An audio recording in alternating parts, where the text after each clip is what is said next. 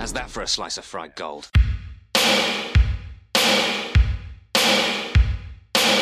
You think this is a fucking costume? This is a way of life.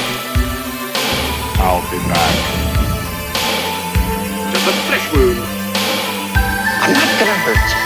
I'm just gonna bash your brains. Take your sticking paws off me, you damn dirty ape! I'm sorry, Dave. I'm afraid I can't do that. It's alive! It's alive! It's alive! I guess everyone's entitled to one good scare, huh? I'm ready whenever you are. You want to do the intro? Or you want me to? No, man, go ahead. I don't know what to do with Gary's not here to do it. So, hello. Yeah. Well, hello. Welcome to the Cinema Shock Halloween special. That's what we're calling this, by the way, Todd. Yeah, maybe we'll put some spooky noises in there. Nice. Make things nice and Halloweeny. I mean, this is dropping hopefully on Halloween if all goes according to plan.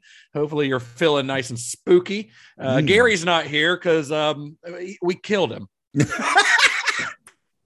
Murdered. Starting Halloween off with a bang. Gary's been that murdered. bang was killing Gary Horn. Sorry. Well, the hope is to bring him back as a zombie. Zombie Gary Horn is the end goal. That was our I don't know what's going to happen. We'll see. We've never reanimated anyone before, but instead of torn off sleeves, it'll just be torn off arms. And I love the idea of him trying to tear his sleeve off and his entire arm comes off.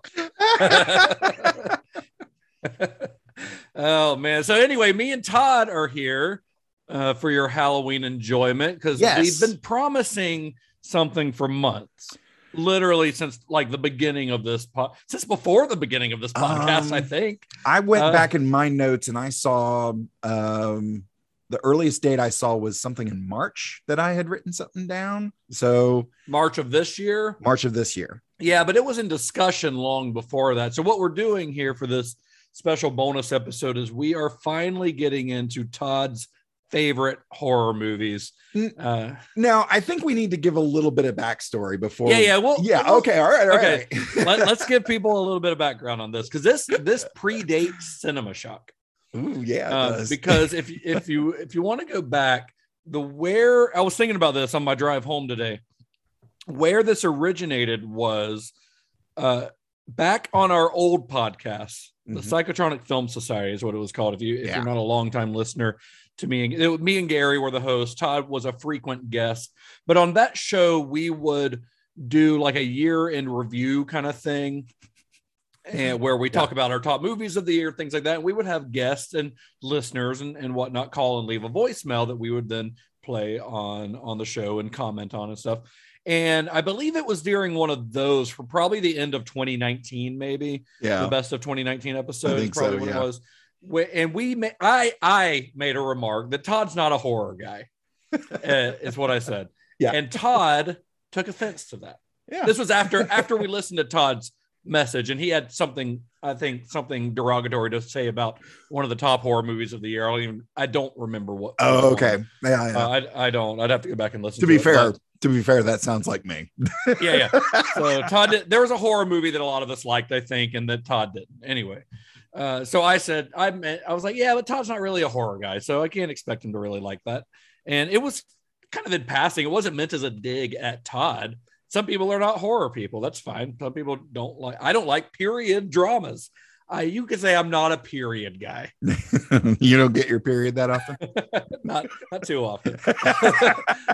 So. Anyway, Todd took offense to that and said, I like horror movies. I'm a horror guy.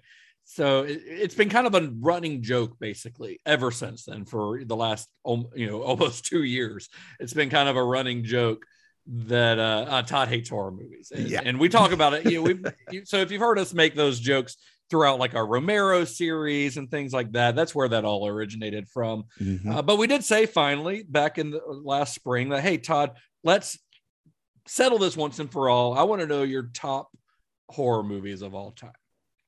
So that brings us finally we've just had a hard time finding time to do it in between all Yeah. the series and stuff. So Yeah. I figured Halloween was a good time to finally do it, even though we couldn't get Gary here today. Gary is, I don't know what he's doing. He wasn't able to make it. We're recording at an odd time that we don't normally record this show. And Yeah. he also just got back in town from a wrestling NWA thing. So he's just not available. So me and Todd were like, you know what?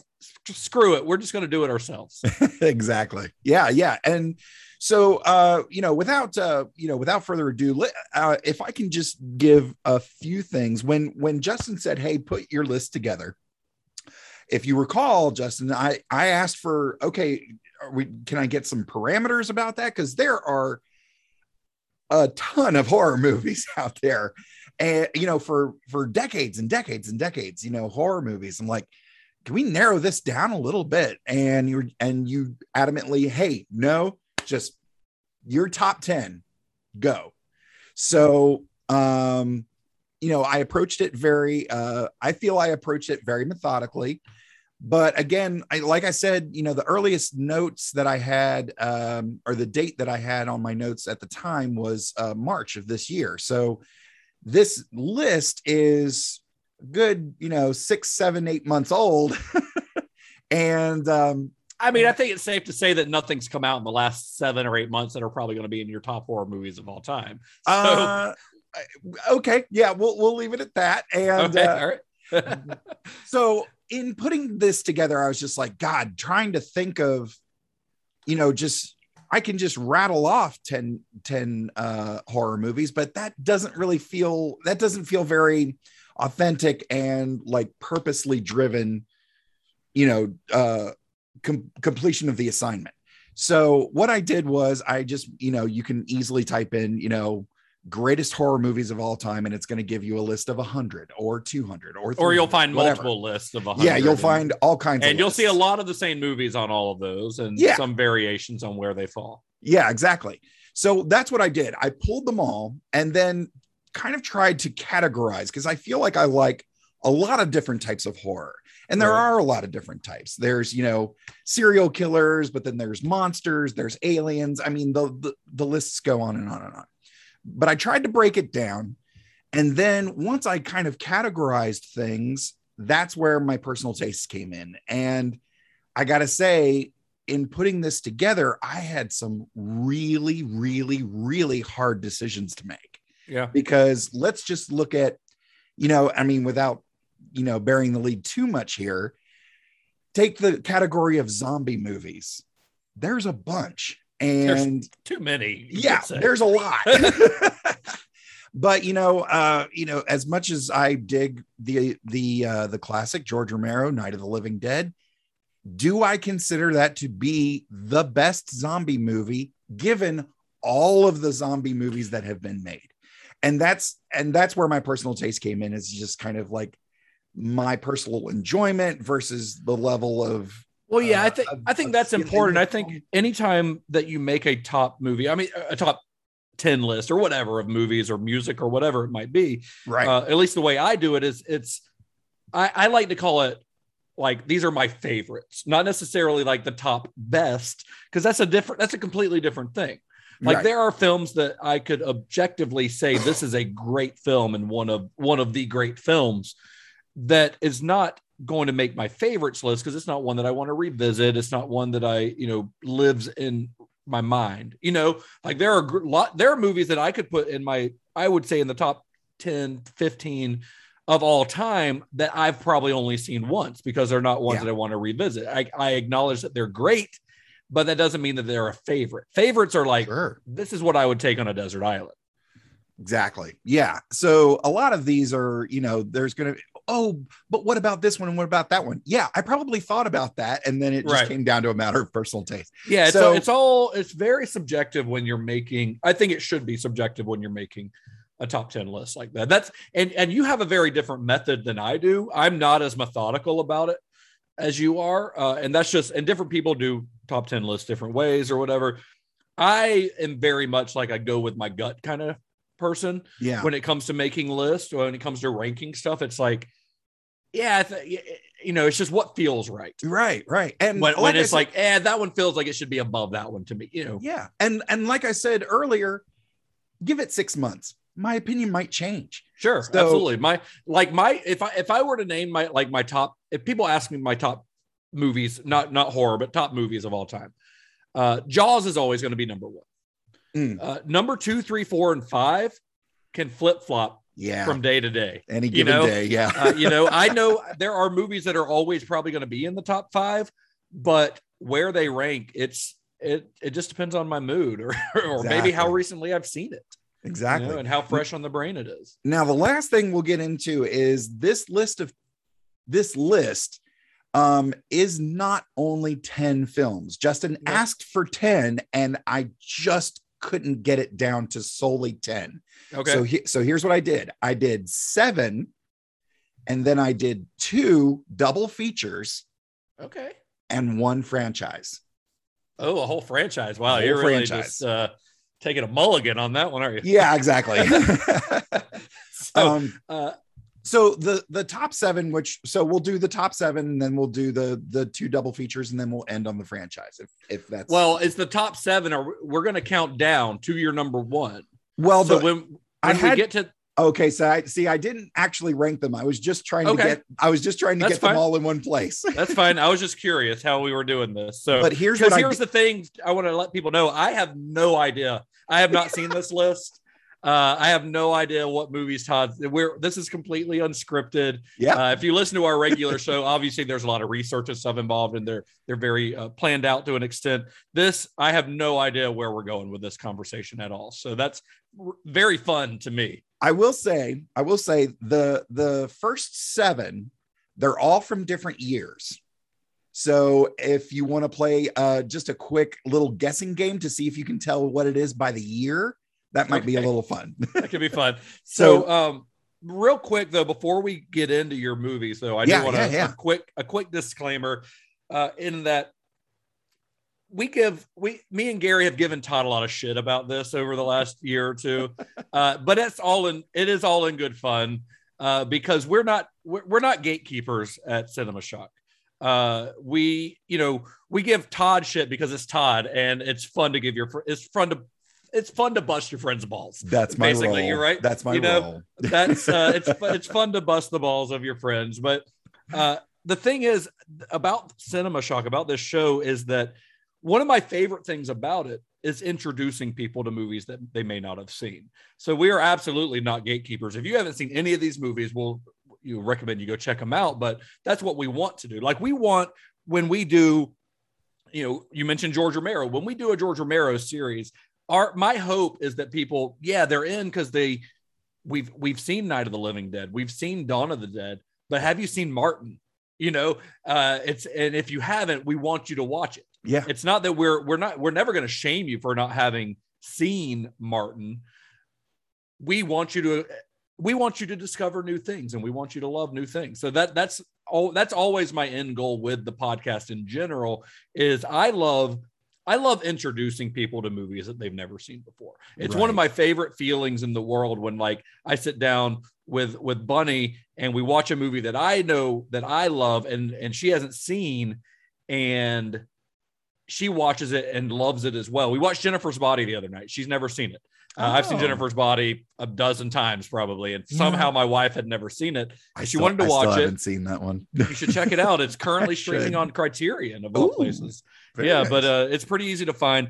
She had never seen it, and I knew that she would like it, and she watched it, and she's like, I think that's a masterpiece. Like, she loved it. Wow. So that's a good feeling to me, just because I like seeing people get enjoyment out of the things that I enjoy. I don't get mad if people don't. Will I have a spirited conversation if I disagree? Yeah, that's fun. I mean, debate is fun. But it's not always in good fun. Exactly. There's a lot of shitty trolls on the internet who don't know how to have fun with debate and things like that. That's and true. Those people suck, and they're sad, lonely people. Yeah. It is perfectly fine to disagree with people, but just be nice about it. So exactly. Anyway, that's my disclaimer. Okay. No, that's great. And I tried to, and again, I took a lot of things into account, but I am prepared to defend each and every one of these. And I don't think they're, well, you know what? We'll save my opinion maybe for the end. So the first movie. Drum roll. We had drums. Yeah, there you go. from 1982.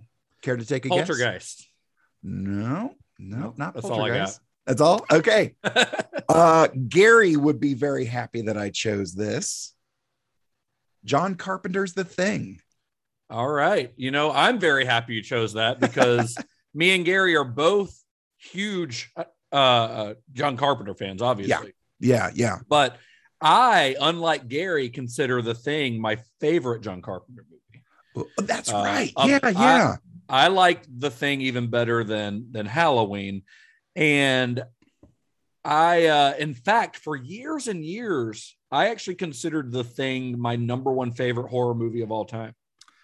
Now, in recent years, it's been overtaken by The Shining, but only because I revisit that one a little bit more. But The Thing is a very close number 2 for me, like top horror movie of all time. Yeah. So what made you choose The Thing? Well, besides the mastery that is John Carpenter, love Kurt Russell. And I feel like this was like a really big thing post Disney career for Kurt Russell. Yeah. And I love from a story, and of course, and Keith David. I just finished watching Community again, and Keith David in my mind can do no wrong. Keith David he's got the best voice, and of course he's also in Carpenter's They Live, in that amazing alley fight with Roddy Piper. Yes. And this was not Kurt Russell's first. It was towards the beginning of his partnership with Carpenter, but not his first one, because they had done a made-for-TV movie where Kurt Russell played Elvis. I forgot about that. I've never seen it, but I've heard that. Yeah. It was very early in Carpenter's career. I think it came out right after Halloween, but was in production before Halloween came out and was like a major success, if I remember correctly. Again, speaking off the top of my brain. So no. Sure. Well, the other thing that really struck me, besides the 2 amazing performances I just mentioned, everybody's performance in the movie is really great. It's a great ensemble. Yeah. But Wilford Brimley, the idea of this thing, attacking these guys where they're at, there's that sense of isolation. And because of, are we gonna, is this a spoiler episode? Are we going to say? I would say try to keep it spoiler free. Yeah, I would say try to keep it mostly spoiler free, since we're going into so many movies. Okay. I mean, this movie's 40 years old almost, so I imagine most of our listeners have probably seen it. But there's a good chance. But yeah, so that being said, the idea of the isolation. That these guys that are in this mountain science research facility, that's not really a spoiler, but that's what the movie's about. That's what it's about. But the idea of what this thing is, and not only the danger it poses, but also the paranoia that comes from the events of this film. It's just solid. And I feel like almost pretty kind of timeless. Like you can watch this today and it holds up. Those Rob Bottin, and we've talked about Rob Bottin on the podcast a few times, but Rob Bottin's effects still hold up so well. Like they're incredible. I think that the paranoia is, I think, part of what makes it so good, because it is just intense, and it's that sort of almost Agatha Christie and Then There Were None type of plot, where you don't know who it's like a murder mystery. You don't know who the killer is. In this case, you don't know who the thing is. It could be anyone. It could be everyone. You don't know. And it's got that great ambiguous ending that still doesn't really tell you. Yeah. And it's a masterpiece. I think the thing really is. And the theories on the ending, if you Google, some fan theories about it, those are just as entertaining. And you're like, oh man, this is great. I mean, that's a movie that, I am excited about the day that we do a John Carpenter series and get to talk about that movie. Oh yeah. Like in depth, like really dig into it, because the story behind it is great as well, because it was a bomb when it came out. It was disliked and it was a box office bomb. And now it's considered one of the greatest horror movies of all time and one of the best movies John Carpenter ever made. So yeah, and looking it up, I set up a little spreadsheet, as any good nerd would, But yeah, seeing that its budget was roughly 15 million and the box office return is not much more, like No. roughly 19 million in North America. That was, just the quick numbers that I found. It didn't win any big awards or anything like that. It just kind of came and went, but like over time, man, like fine wine. Mwah. Yeah. So Wonderful. So what's next? Up next, from 2005 from the UK. Any thoughts? Any guesses? 2005 from the UK, The Descent. The Descent. Nice. Yes. Written and directed by Neil Marshall. Like, personally, like for the audience who's never seen us and never seen us stand together, like, I'm very broad-shouldered and thick-legged. I'm not as tall as Gary, but I'm sort of a bigger guy. And I had a car one time that you literally, when I sat in the driver's seat, I had to hold my head to the side to fit in the car. And from my law enforcement career, wearing the vest, wearing the equipment, and cramming yourself into a cruiser for 12 hours gave me sort of a little bit of claustrophobia. Thank you. I lost the word. But yeah, so when I see movies where people are either in a submarine or crawling through a cave, I am just my senses and my anxiety just shoots through the roof immediately. And there are some shots in here of them struggling to get through these narrow passages. That alone, it just puts me on high alert. It's a very anxiety inducing film. Yes. And then when you find even out, if you're not claustrophobic, but right. if you are. Yeah. And and then once it's introduced what's actually down in the caves, it doesn't get better. No, it doesn't. It's a great film. It is. It really is. And the thing that sticks out to me is the relationships, much like Jaws, the relationships between the guys on the boat, the relationships between these ladies in this cave just draws you in, and you feel for them and you root for them and you hurt with them. And it's a really good one. It's intense. I haven't seen it in a few years. It might be about time for a revisit. But I've always really liked it. Neil Marshall's an interesting dude. He broke out with this movie. His movie right before this was called Dog Soldiers. Yes. Came out in 2001, 2002, something like that. It's a kind of low budget. That also almost made my list. It's a great movie. It's a good one. It's one of the great werewolf movies. It is really good. And then his other movies after this, like he hasn't had a lot of success. Like he did a movie called Doomsday, was like this post-apocalyptic thing that I think is really fun and really good. But I don't think it did particularly well. He did a movie called Centurion with, I think, Michael Fassbender that I also thought was pretty good, but it wasn't particularly successful. And then he's spent most of the time since then, for like the last decade, doing mostly television, including a couple of the bigger episodes of Game of Thrones, like the Battle of Blackwater Bay and the Watchers on the Wall. Yeah. Like two of the big battle episodes of Game of Thrones he's done. And then he did that Hellboy movie that came out a couple years ago with David Harbour, which I never saw, but I heard nothing but bad things about it, unfortunately. So I saw it, and I consider it's Hellboy, it's a comic book thing. That's kind of, I'm into that. And I feel like it was unfairly judged. It's not the greatest thing since sliced bread. It's and not he's fair not to going to replace Ron against Perlman. Yeah, But and Neil Marshall's not going to replace Guillermo del Toro. Right. Like nobody could. Nobody should be compared to Guillermo del Toro. That's not fair. Exactly. Wasn't there a Descent too? There was. Never saw it. A lot of those things. I did, but I don't remember much about it. Yeah, a lot of those things end up, suffering from the sophomore slump, and it's just, a lot of them end up direct to video and just. The Descent 2 was a theatrical release. I just don't remember much about it. Yeah, it was a theatrical release, but somebody else directed it. I don't know. Anyway, it doesn't matter. I don't remember anything about it. But if the box office is any indicator, like it was made for about £3 million, and the numbers I got up in the 57 million. somewhere around in there. Yeah. So that's not a bad return. Not at all. Yeah, The Descent is great, and it seems to be fairly well regarded even now. Yeah. Like people still talk about critics too loved it. It Yeah. got a whole bunch of nominations and awards. Yeah. All right. Up next, 2014 from the country of Australia.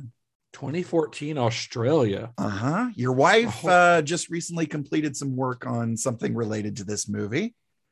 Oh man, I'm drawing a blank on this one. So it'd be the Babadook.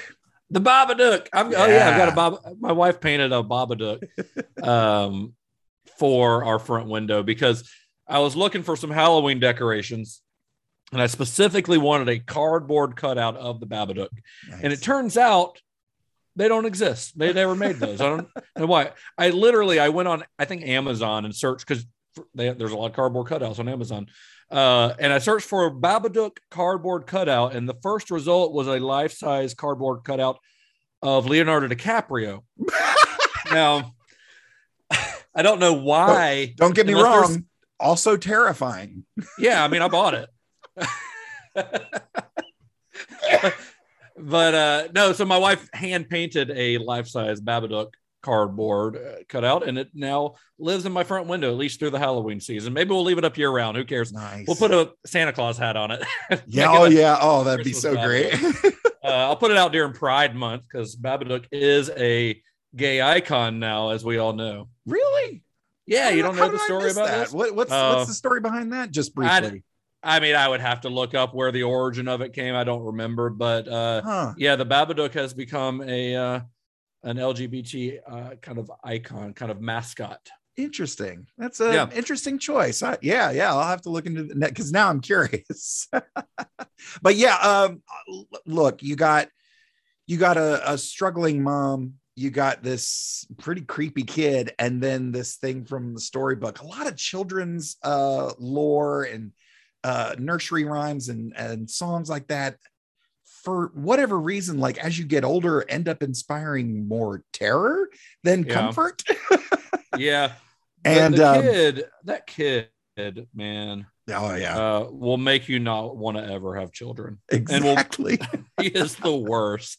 He is terrible. I mean, the actor is great. The character is terrible. He's just a terror. Not like he's not the creepy one. I guess he's kind of creepy, but he's just a handful. You feel so bad for Essie. What's her name? Essie Davis, right? Essie Davis, yeah. Who was in? Mom. We didn't discuss this in our Matrix episodes, but she's in the Matrix sequels. She works on I don't know if it's the Nebuchadnezzar or the other one they're on in like, okay, in the Matrix, the second one or the third one, I don't know. I think it's the third one, where Neo is passed out and they're like, Trinity's talking to the lady. Trinity's talking to the lady and says like, the lady says, I'm seeing, brain waves that I only see on people who are plugged in. That's her. That's Essie Davis, but she's got like really short hair. Yeah. She's got a really different look, and she's doing a sort of a nondescript accent. Yeah. Oh, wow. That's her. That's funny. Yeah. It's Babadook. Yeah. Watch it with the lights on. Like it's another one that's just very anxiety inducing to me because that kid just won't shut the fuck up the whole time. That's scarier to me than the Babadook itself. The Babadook itself is a great design though. Really. I haven't seen Jennifer Kent's newer movie. She did a movie called The Nightingale. I don't think it came out in the US until last year probably, and I think it's on like Hulu or something, so it's available now, but I just haven't gotten around to it. I've heard it's a rough watch, not in that like it's bad, in that it's just difficult because of the subject matter. Oh, I gotcha. Yeah. So I'd like to see it though, because she is a very unique voice, I think, in filmmaking. It's she wrote and directed this, and got a good return. $10 million on a $2 million budget. Bunch of awards and nominations. So up in the 60s and 50s. On that. So that, it's a great one. There's, and again, I tried, in searching through different things, different elements, having kids and children folklore type things. Cause Babadook's not the only one. This one just stuck out to me, and maybe it's because I watched it more recently than the others, or maybe it's because, it's from a different country. As you get into horror films, if all you've experienced is American horror, You're missing out. Yeah, you're missing out, because the stuff coming out of Asia and the UK and Australia, everywhere else, it's got a different flavor to it, and it's really cool. And the Babadook, I think, was on the forefront of what this newer horror movement that people call, and I hate this term, but it's kind of what is generally referred to as elevated horror.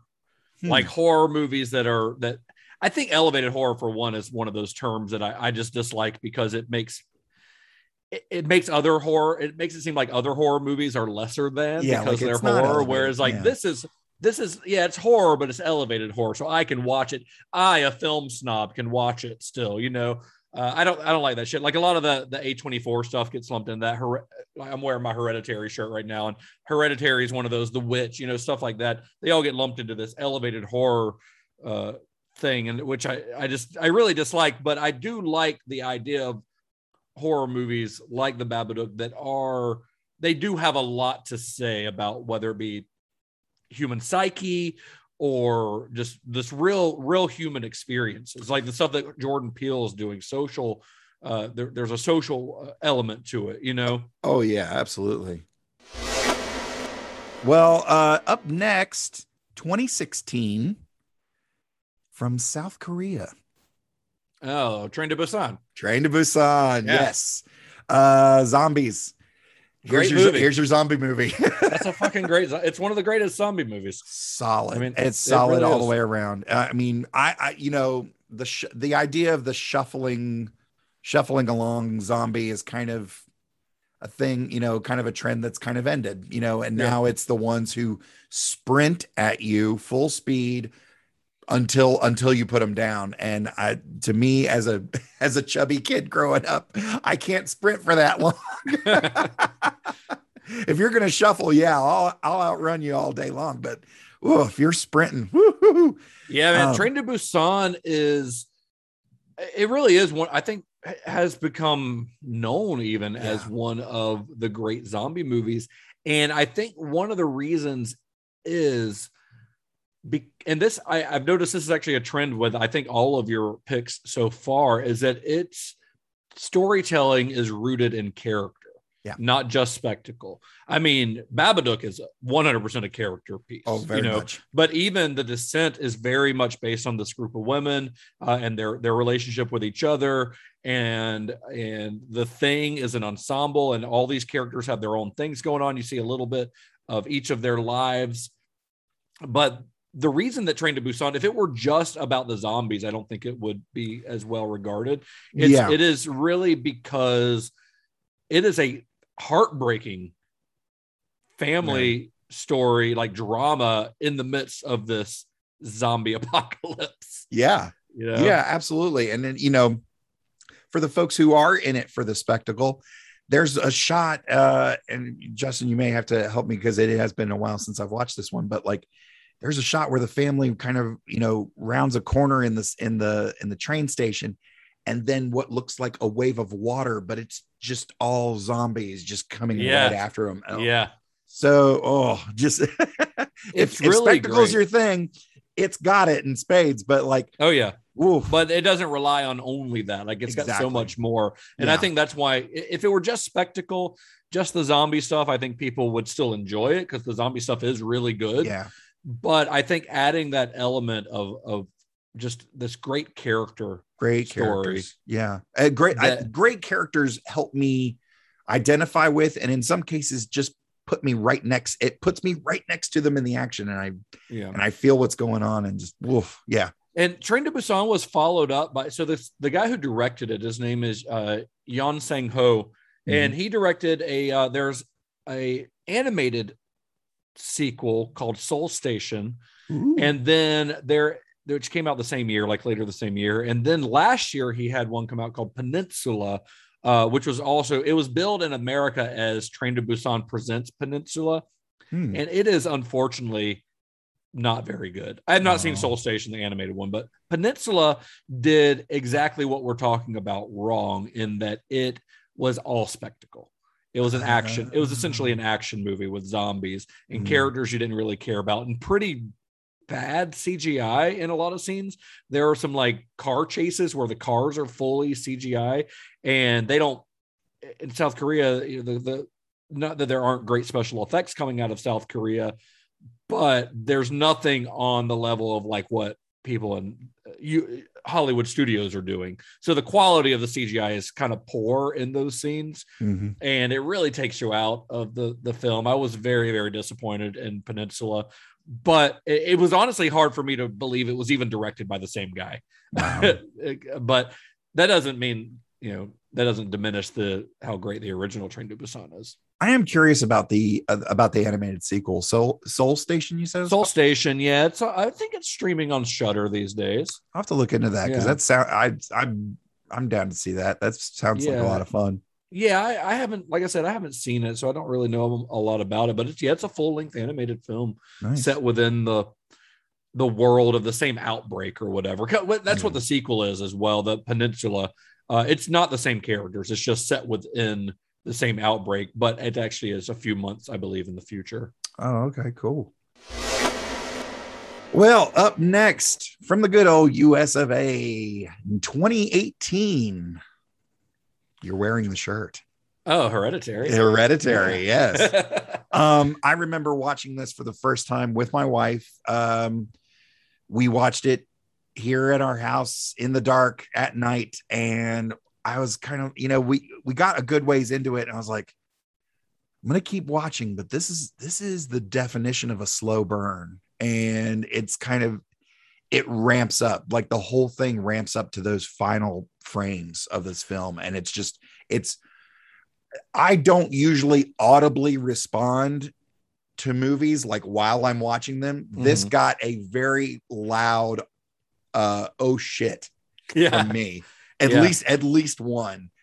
Well, I won't say, I don't want to spoil it, but needless to say, there's a scene where stuff is happening, and it's kind of one of those moments where actually, if you look in the corner, you'll see something that will just shake you to your core. Yeah, I know exactly what we're talking about. I mean, it's got a pretty big oh shit moment about at the end of the first act as well. Yes. I mean, I'm not going to spoil it here, even though it's been spoiled by memes and everything over the last couple of years. Right. But at the time that I saw it, I saw this movie, I saw Hereditary in the theater, and I just remember being absolutely floored by that. Yeah. And I was like, what the fuck? Like, but here's the thing. I kind of wish Gary was here, because I know for a fact that Gary is not a huge fan of Hereditary. Right. I think I remember having that conversation with him that he thinks that Toni Collette is way too over the top in it. And she is over the top. I don't necessarily disagree with that, but I, on the other hand, believe that it is fully intentional, because I think a lot of Hereditary plays campy purposely. I think because everything is played so big, all the emotions between Toni Collette and what's the son's name? Alex Wolff. Like their emotions are played so big, like it's absolutely intentional. And if you've seen Ari Aster's other work, specifically Midsummer, you know that he knows what he's doing with actors, right? And that was a choice, and a choice that I happen to really like, because I think it's very fun to watch. Yeah, and speaking of which, I think this whole thing, this whole list, this whole episode came from the discussion we had about Midsummer. Oh, because you didn't really like Midsummer. Because whereas Gary doesn't like Hereditary, I'm not a fan of Midsummer. I love them both. I'm a big Ari Aster fan. Right. I love his style. I love the way he tells stories. And in fact, if I had to choose between the two, I actually probably like Midsummer a little bit more. A lot of people seem to really dig Midsummer over Hereditary, but I think they're both great. Yeah, in terms of the quality of the film and everything like that, it ticks all the boxes. It's the highest quality on both parts. But for me, Hereditary, like I said, it got that big oh shit moment out of me. If you get an oh shit moment out of me, yeah, you're making the list. Right. Up next, from the very next year, 2019. This one got a lot of people. So it's not Midsummer. It's not Midsummer. In fact, you've mentioned it once already, or at least you've mentioned it. You've mentioned the writer and director. Mr. Jordan Peele with 2019. Was that Get Out? Or that was Us. That was Us. That was Us. Yeah. This one for me, in short, well, first of all, Jordan Peele has proven he's a genius. Dude. He's really, really amazing. Yeah. Of course, coming from comedy and, I approach comedy very much the same way as I've done this list, very methodical, almost academic, in my approach to comedy, and watching the things that he has done with Keegan-Michael Key on their show. It's just so brilliant. And watching Key and Peele, we should have known at some point that one of them was going to be into horror movies, because there's some like pretty great horror sketches on that show. Yes, absolutely. They consistently knock it out of the park. And with Us, for me, in addition to the social commentary, again, we're watching a family that we're invested in. And, even if you don't directly identify, you're hearing what they're going through, and you side with them immediately and you root for them. And then when they are presented with the antagonists, we'll say, it's just such a shock to the system. And for me, this is one of those really nice blends of horror and I'll say science fiction, which, if you're familiar with Jordan Peele and his involvement with the Twilight Zone, I could see a version of Us being a really great episode of the Twilight Zone as well. Just very, again, more of that paranoia. And again, Justin very astutely pointed it out.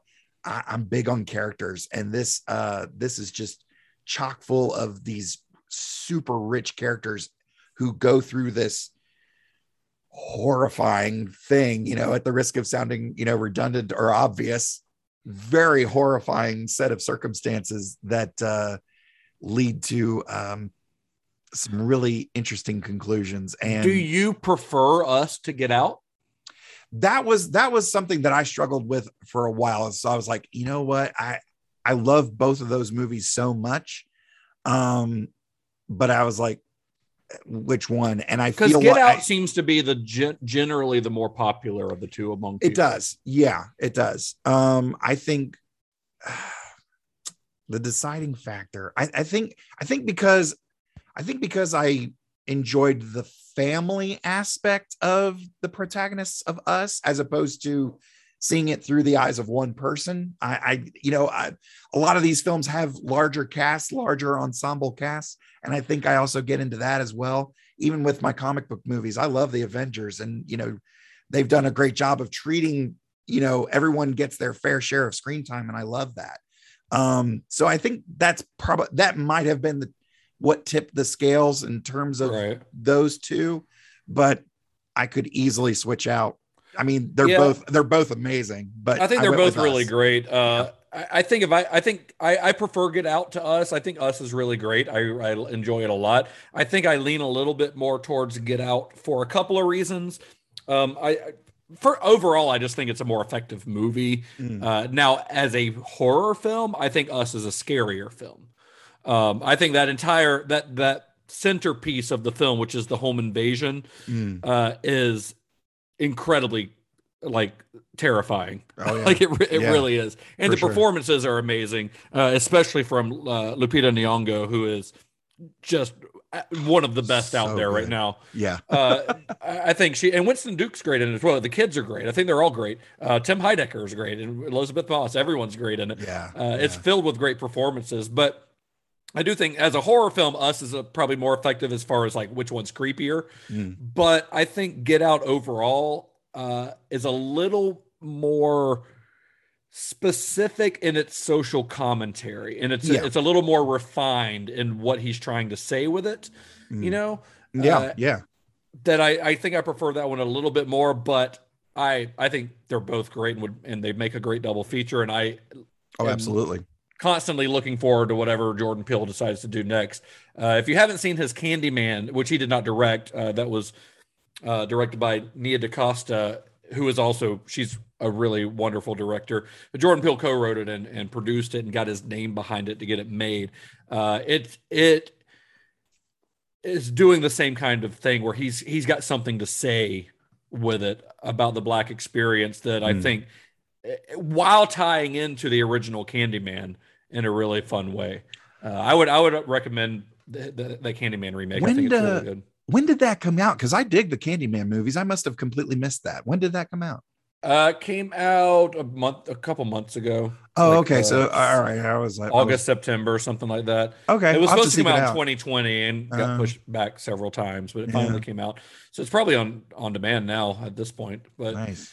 yeah, really, really cool. It works as a direct sequel, kind of, to the original movie. Nice. The original Candyman, but it doesn't require you to have seen the original one because they recap it in a pretty fun way. Nice. Yeah, that's really great. I've dug those, and Virginia Madsen, love her character as well. Like, it's, those are fun to begin with. And she's not adding Jordan Peele. Yeah, makes me really want to dive into that again. Yeah, I actually read an interview with Nia DaCosta today from Fangoria, and I really look forward to what she does next, because I think she's a good director, and she's from the movie and from seeing her in interviews, like, she is incredibly intelligent, and not necessarily like her first movie, which I can't recall the name of right now, but it was like a character drama. It wasn't a horror movie at all. And she's not necessarily wanting to be pigeonholed as a horror director, but of course now, because of Candyman, she's getting all kinds of horror scripts sent her way. Of course. But whatever she does next, whether it be horror or not, I'm into it. Yeah. Hollywood. Oh, you're successful at a thing. Do it 20 more times until people are sick of it. Exactly. Yeah. All right. So rounding out the first 7 from 2020, written and directed by Lee Winnell. Oh, yeah. Hell yeah. The Invisible Man. Invisible Man. Yeah. It's a fucking great movie. Yeah. Another movie with the great Elizabeth Moss. Like, one of the last movies, if not the last movie I saw in theaters before the pandemic shutdown. Yeah. I saw it twice in theaters. It's dope. I saw that, and I saw Birds of Prey. Those were the last 2 I saw, but I think I saw Invisible Man after Birds of Prey. Oh, okay. Birds of Prey is good too, but Invisible Man, yeah, incredible. Nice. Yeah. It's again, here you got this. Yeah, there is definitely a running theme. Rich character. Now, this is more of a singular character's struggle against, it is, but quite it's literally still an rooted it's still rooted in character. It is very much. And, and the plot unfolds as you go, with the backstory of everything that's involved with it. But, man, I've seen different quote unquote Invisible Man type movies. Hell, we just covered one not that long ago, Hollow Man. Yeah. Not as good as this. Not as good. But yeah, that's available on Cinema Shock for anybody who wants to go back and visit that during our that was our Verhoeven series. Verhoeven, yes, thank you, Paul Verhoeven. It's Friday, my brain's shutting down. Yeah, man. I get it. I'm there with you. But a lot of fun. Winnell has had a cool career. He's very Australian. He got to start working with James Wan, who is another master of horror, and they did Saw together, the original Saw, before it turned into whatever the hell it turned into. But he did the original Saw, and then he did, I think the first movie he directed was Insidious 3, because James Wan did the first 2. Yeah. Winnell did the third one, which is pretty good. It's pretty good. But then he did a movie called Upgrade. Have you seen Upgrade? I have seen Upgrade. It's pretty awesome. So good. Yeah, it's a lot of fun. Good. That's one that kind of went under the radar. I feel like a lot of people haven't seen it. Yeah. And man, if y'all haven't seen Upgrade, it's got Logan Marshall Green in it, and it's kind of a play on RoboCop. Kind of a play on a little RoboCop. Bit. Yeah. Right? Yeah. Bit. Kind of. It's but yeah, he's very not much a cop, but yeah, it's anyway, it's a sci-fi movie, sci-fi action movie, not a horror movie, but it's got some horror elements to it. Oh but, yeah. And I mean, yeah. if your expectations are surface level, like action and fight scenes and stuff, Upgrade delivers. Like if It's you're all, looking, and a great story. I mean, yeah, it's just if you're looking for something a twists and little bit turns. deeper, yeah, Upgrade's still gonna please you. It's a good one. It's a really good But one. yeah, back to the Invisible Man though. The Yes. Invisible Man is like it came out at just the right time too, Yeah. you know. And I don't know that this was part of the writing intentional. I think it was probably being written before the Me Too movement and all the Harvey Weinstein stuff came out and all that. But shit, that's a tale as old as time, unfortunately. Right. Yeah. So we we talked about it on our Showgirls episode, back on, which came out in 1995. Right. It's unfortunately a tale as old as time that men suck. Yeah. Essentially. That's what it comes down to. Yeah. A lot of dudes are terrible. But it's another one, another theme other than character-based stuff that I've noticed here is paranoia. Yes. Very much. And this is a movie where you don't know necessarily until you do. Exactly. If she is just crazy or not, or if she's imagining this, and if she's paranoid, and then everyone else thinks that she's just being crazy. Mm-hmm. And his use, Wanell's use of empty space in a frame in that movie, like he'll frame scenes where it hints that there's somebody like in a corner, like he shoots it the same way he would shoot a shot that had two people in it. Yep. Like that had her and then him standing over to the side. It's almost like he put a stand-in in there, set the camera, set the shot where he wanted it, and then told the stand-in to get off the set. Yep, just leave. And then left the camera where it was, as if there was still a person there. It's really great. It's a really great use. And there's also this really great, like, 360-degree shot. You know what I'm talking about in that? Mm-hmm. Oh, my God. He's great. Well, I really liked Upgrade when I saw it, and I was like, man, Leigh Whannell kind of kicks ass. Then I saw this, I was like, this guy is going to be a fucking legend if he keeps this up.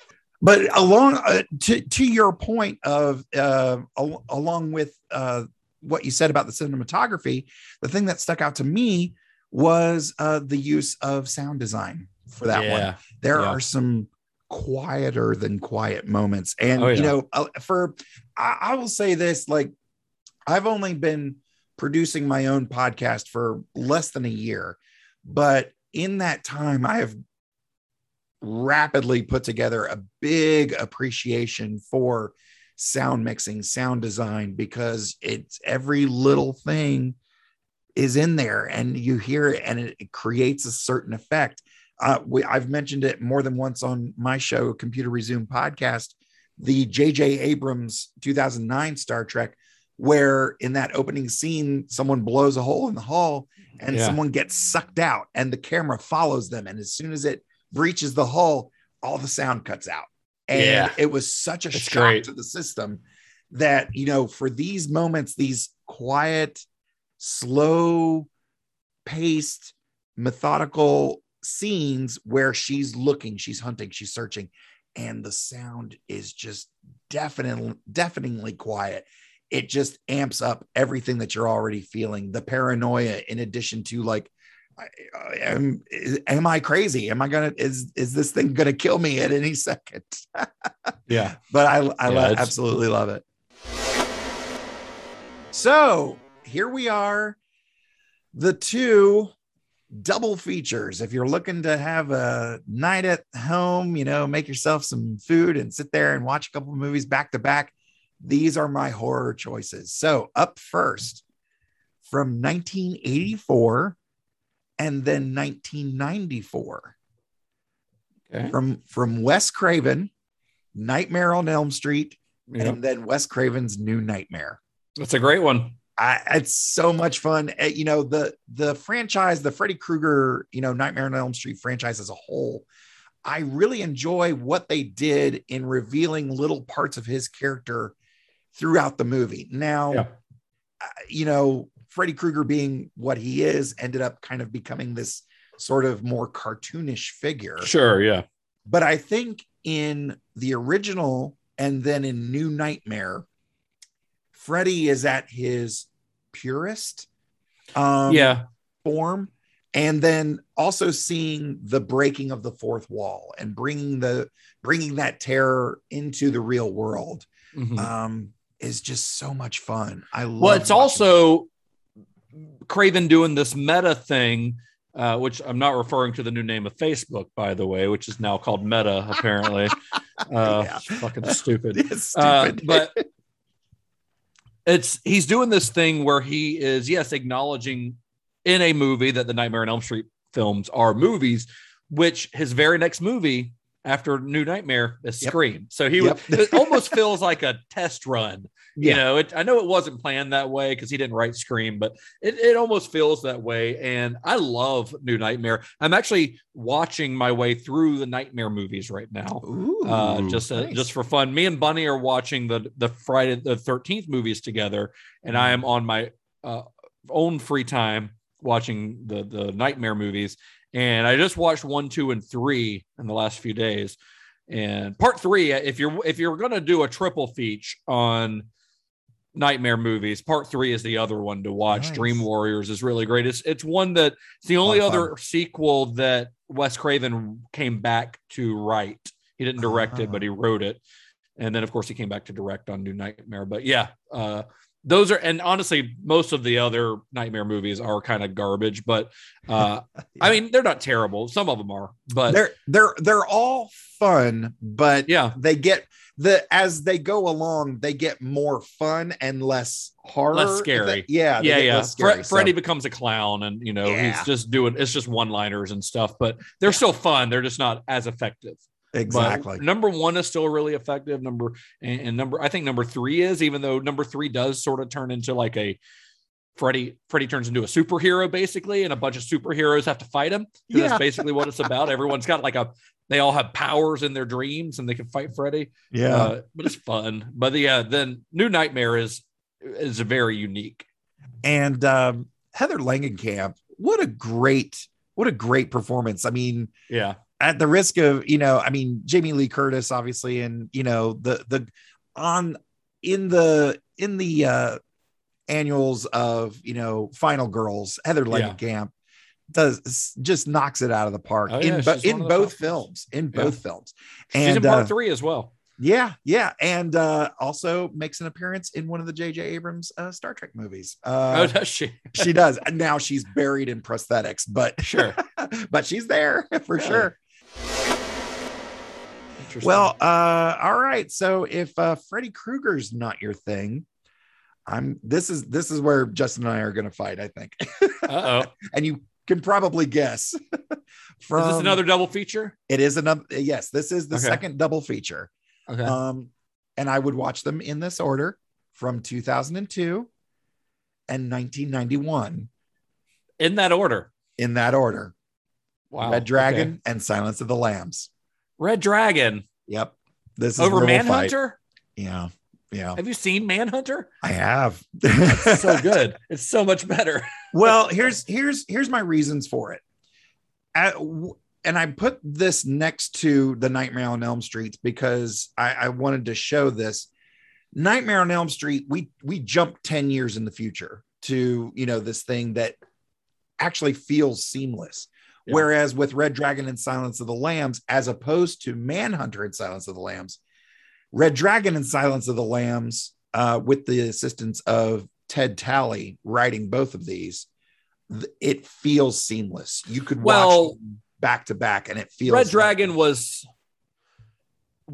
designed as a sequel or prequel to Silence of the Lambs, whereas Manhunter was designed as a standalone. So you've got Brian Cox as Hannibal Lecter as opposed to Anthony Hopkins. So I get that. But as far as quality of film, I think Manhunter is a better movie. I mean, it's Michael Mann versus Brett Ratner. It's I absolutely see your point there. This is one of those ones where I'm leaning heavily on the writing because, again, you get that consistent feel even in the dialogue and in the pacing of that dialogue and plot and story together. And it's hard for me to watch anybody else as Hannibal Lecter.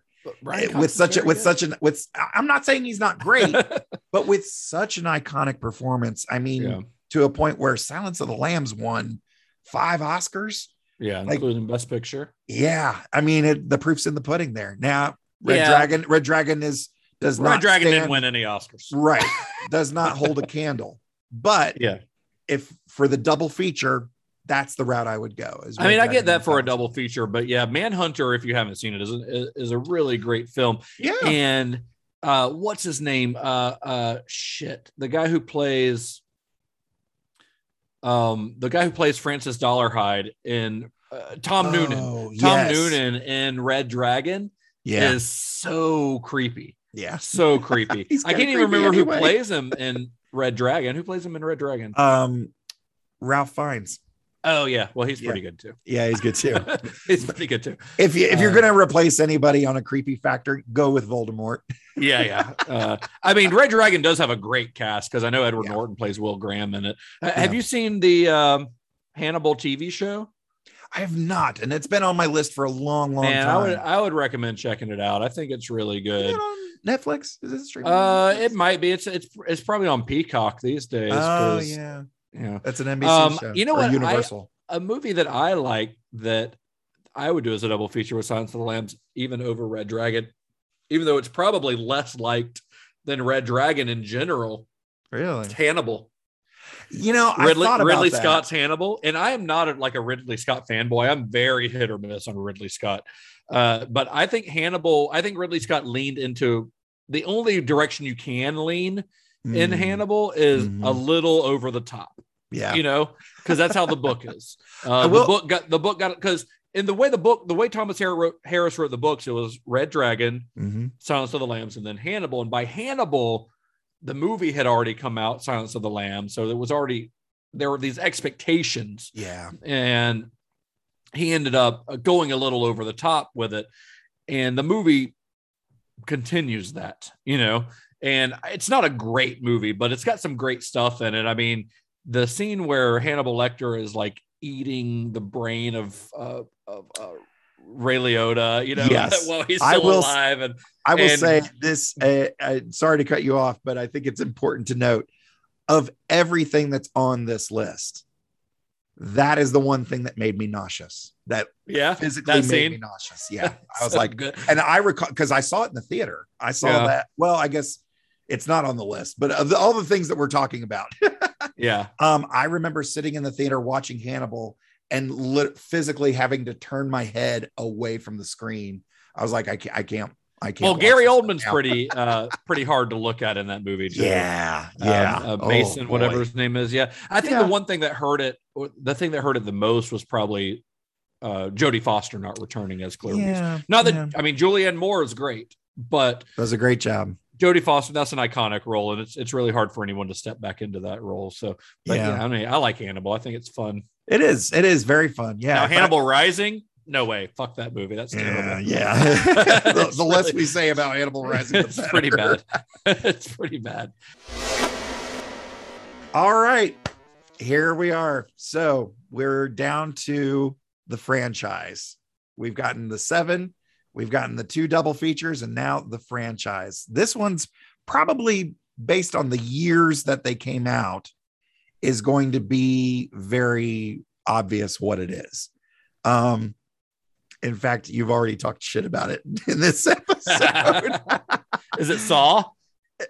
2004, 2005, 2006, 2007, 2008, 2009, and 2010, and I'm stopping there.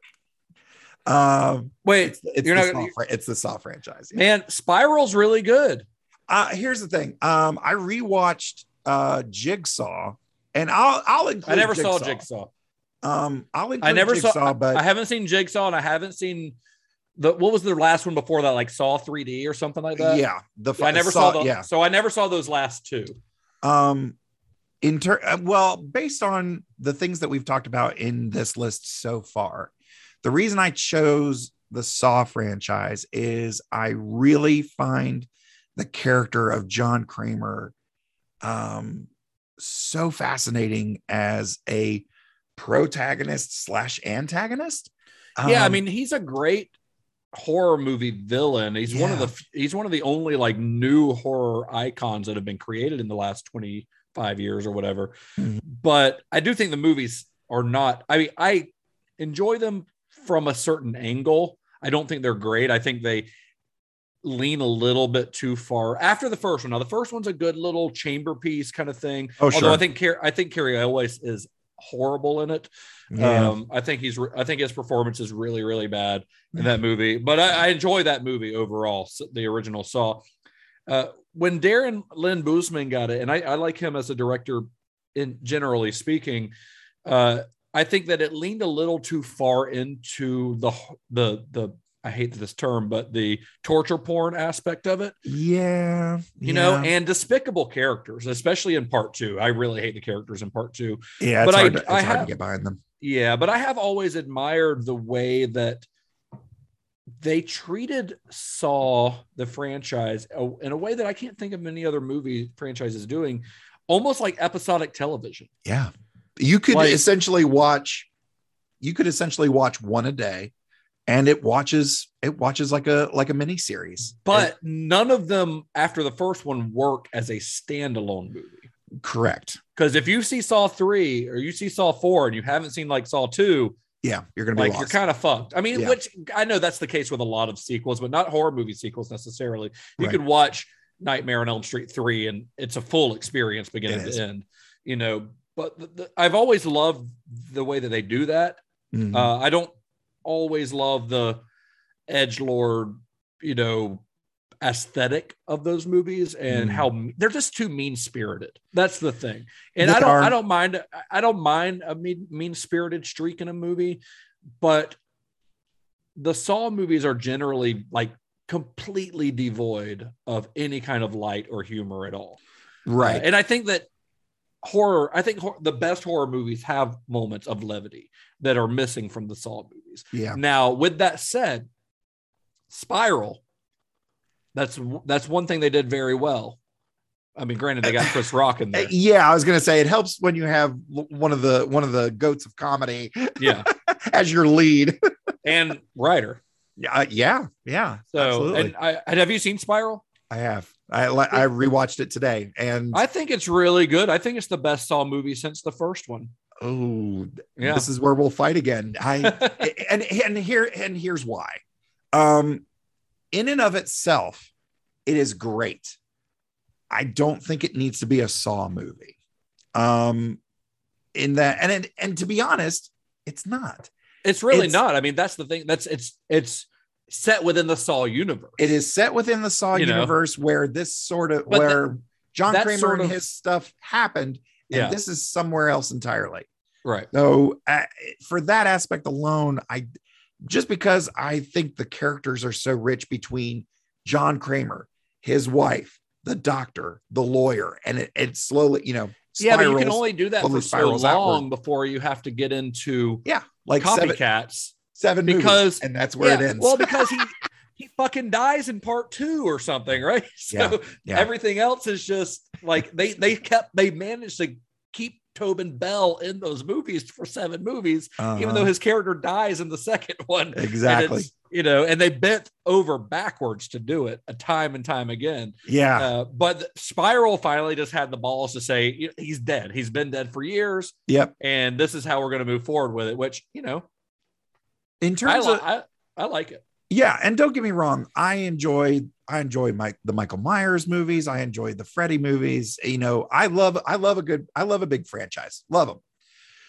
But this one, because of the nature of the way the story is told, is a way to sort of bend over backwards to get Tobin Bell to keep appearing as Jigsaw. But again, like we said earlier, these happen, you know, they came out between 2004 and 2010, the initial run, the first 7. They do watch so tightly, like this chain of events, pretty, you know, from the bathroom in Saw 1 to the final frames of Saw 7 or Saw 3D. That could have happened over a weekend. Yeah, in terms of the span of time. And it's and I really think fun that's the way what's they interesting. connect. Yeah. I like how they connect all the different characters and things Yeah. like that. And that's what really set it apart for me, because even in the face of those other iconic big franchises, this one is, in terms of storytelling and character development and reveals, it sets itself apart. So if I had to choose one, I'd go Saw. Now, like I said, I'd leave off Spiral because it doesn't really tie into the rest of them. But, Spiral's also not a bad movie. You got some really good stuff. I think there was for me, there's a definite switch between when Lee Whannell isn't writing it anymore, when it switches over to Patrick Melton and Marcus Dunstan. Did Whannell, did he write anything past the first one? Nope. Yeah, I didn't think he so. stopped. He stopped after the first three. And Darren Lynn Bousman did, I think, 2, 3, 4, 2, 3, and then 4, he comes and back. Spiral. And for Spiral, yeah, 2, 3, 4, and Spiral. But I think David Hackle, who directed the fifth one, and Kevin Grutert, I may not be pronouncing that correctly, but that's as best as I can do. He directed the sixth one and the seventh one. Both of those guys, the Saw movies, were their first directing.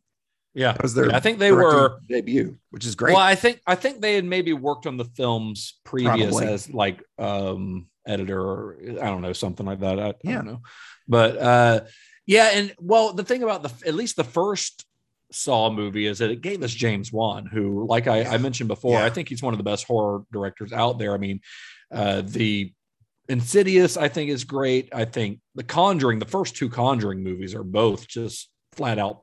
Especially the first one's a masterpiece. Yeah, first one's the first Conjuring is a movie that I think will be considered one of the great horror movies of all time for years to come. Yeah, but I watched Death Sentence for the first time earlier this year, which is this scuzzy little like revenge movie with Kevin Bacon that he did. Just before Insidious, and it's really good. And man, then he's doing blockbusters. He's doing Aquaman. He's filming Aquaman 2 right now. He did a Fast and Furious movie, and then this year he came out with Malignant, which has split people down the middle on love it or hate it. And I happen to absolutely be bonkers in love with Malignant. It's one of my favorite movies of the year. I'll defend that. I'm sure at some point, because other people really hate that movie. Wow. Because it's one of the most audacious things that a major studio has put out this year. And I think it's great. I love that Lee Whannell is using his power to do weird shit. Yeah. Malignant's very, very Giallo inspired. And I know you didn't put any Giallo on here. I didn't. But you probably haven't seen a lot of Giallo, to be honest. I was introduced to Profondo Rosso, and it's another one that just it didn't hit with me.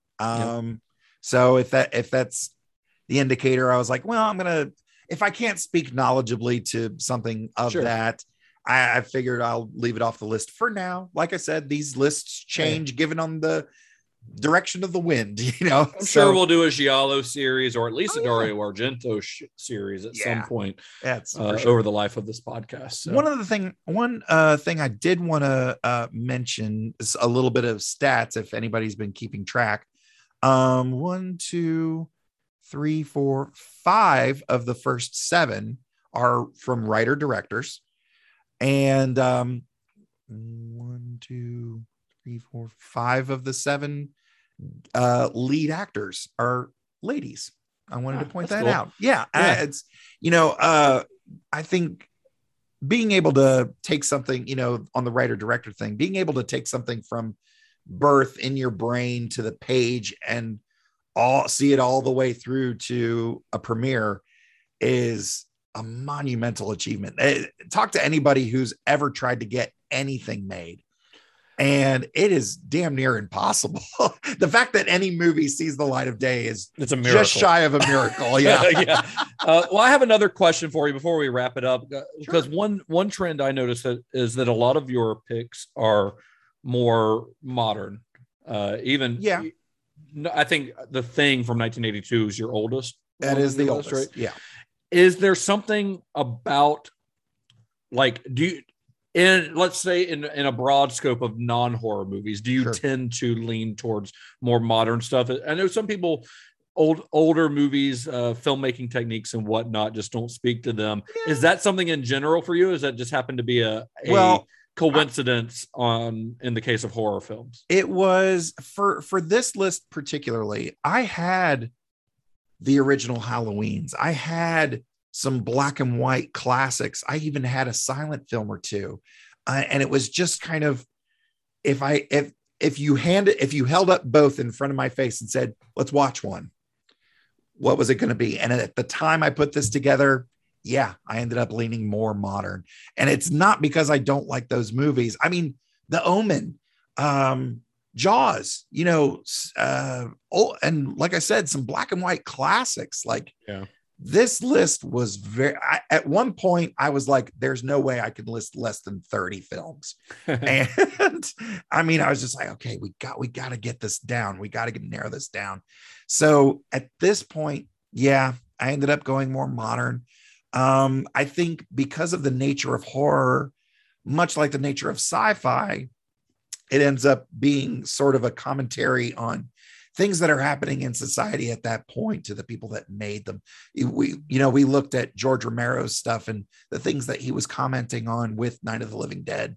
And I think a lot of the stuff that, a lot of the things that are touched on in these films deal with stuff that I either clearly identify with or stuff that is more relevant to the times that I'm living in. I think part of why I like John Kramer as a main character, protagonist, antagonist, however you want to classify him, is I work at a law firm, and it would be so easy to walk into a court of law and go, "Your Honor, my client's being charged with murder. He has not killed anyone." And I'm fascinated by that argument. I'm fascinated by that discussion.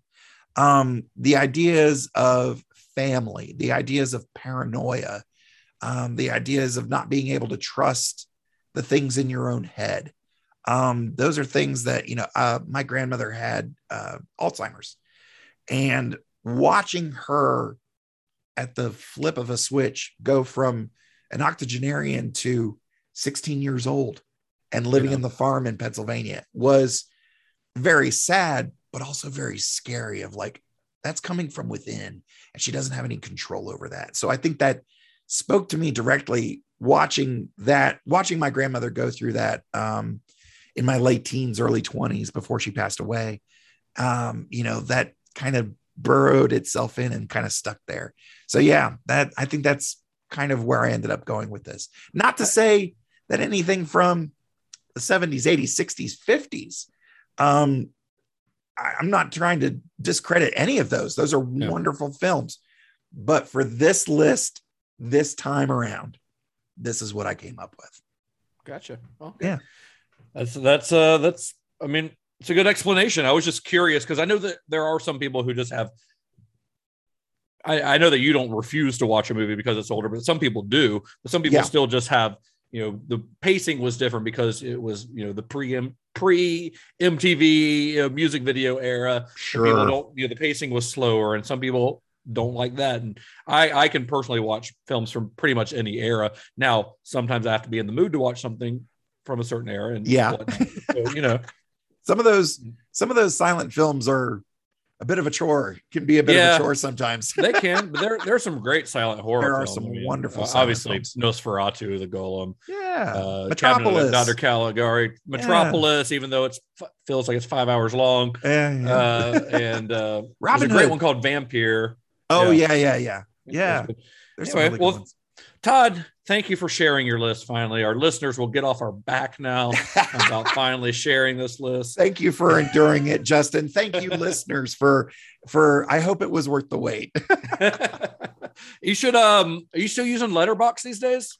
I'm due to update. I need to be better about updating it because I have watched. I've caught up on a couple things. So you should. You should use it more. And what is your Letterboxd? Is it Mr. Todd A. Davis? Yep, at Mr. Todd A. Davis. Just like my everything, my socials. Yeah. You should at least log and even star rate if you like star rating, or He's I a had little to, hard. I can't seem to nail down a decent system to be consistent on. Well, what some on people star do though is ratings. a little. I'll do the little thumb up or hard. down. Yeah, they'll just heart it or not heart it. Oh, And right, even right, if you, right. Even if you don't write a review, like logging them's always fun, you know. Oh, yeah. But anyway, I was going to say you should make a list on there of Todd's favorite horror films, and we'll throw it out on Twitter for people to revisit later And on. maybe it'll be even deeper than this one.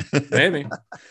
Anyway, so you're also Mr. Todd A. Davis on Twitter and all. Yes, that at stuff. Mr. Todd A. Davis on all of the socials. And if you want to hear me talk more about Star Trek, come follow the Computer Resume podcast.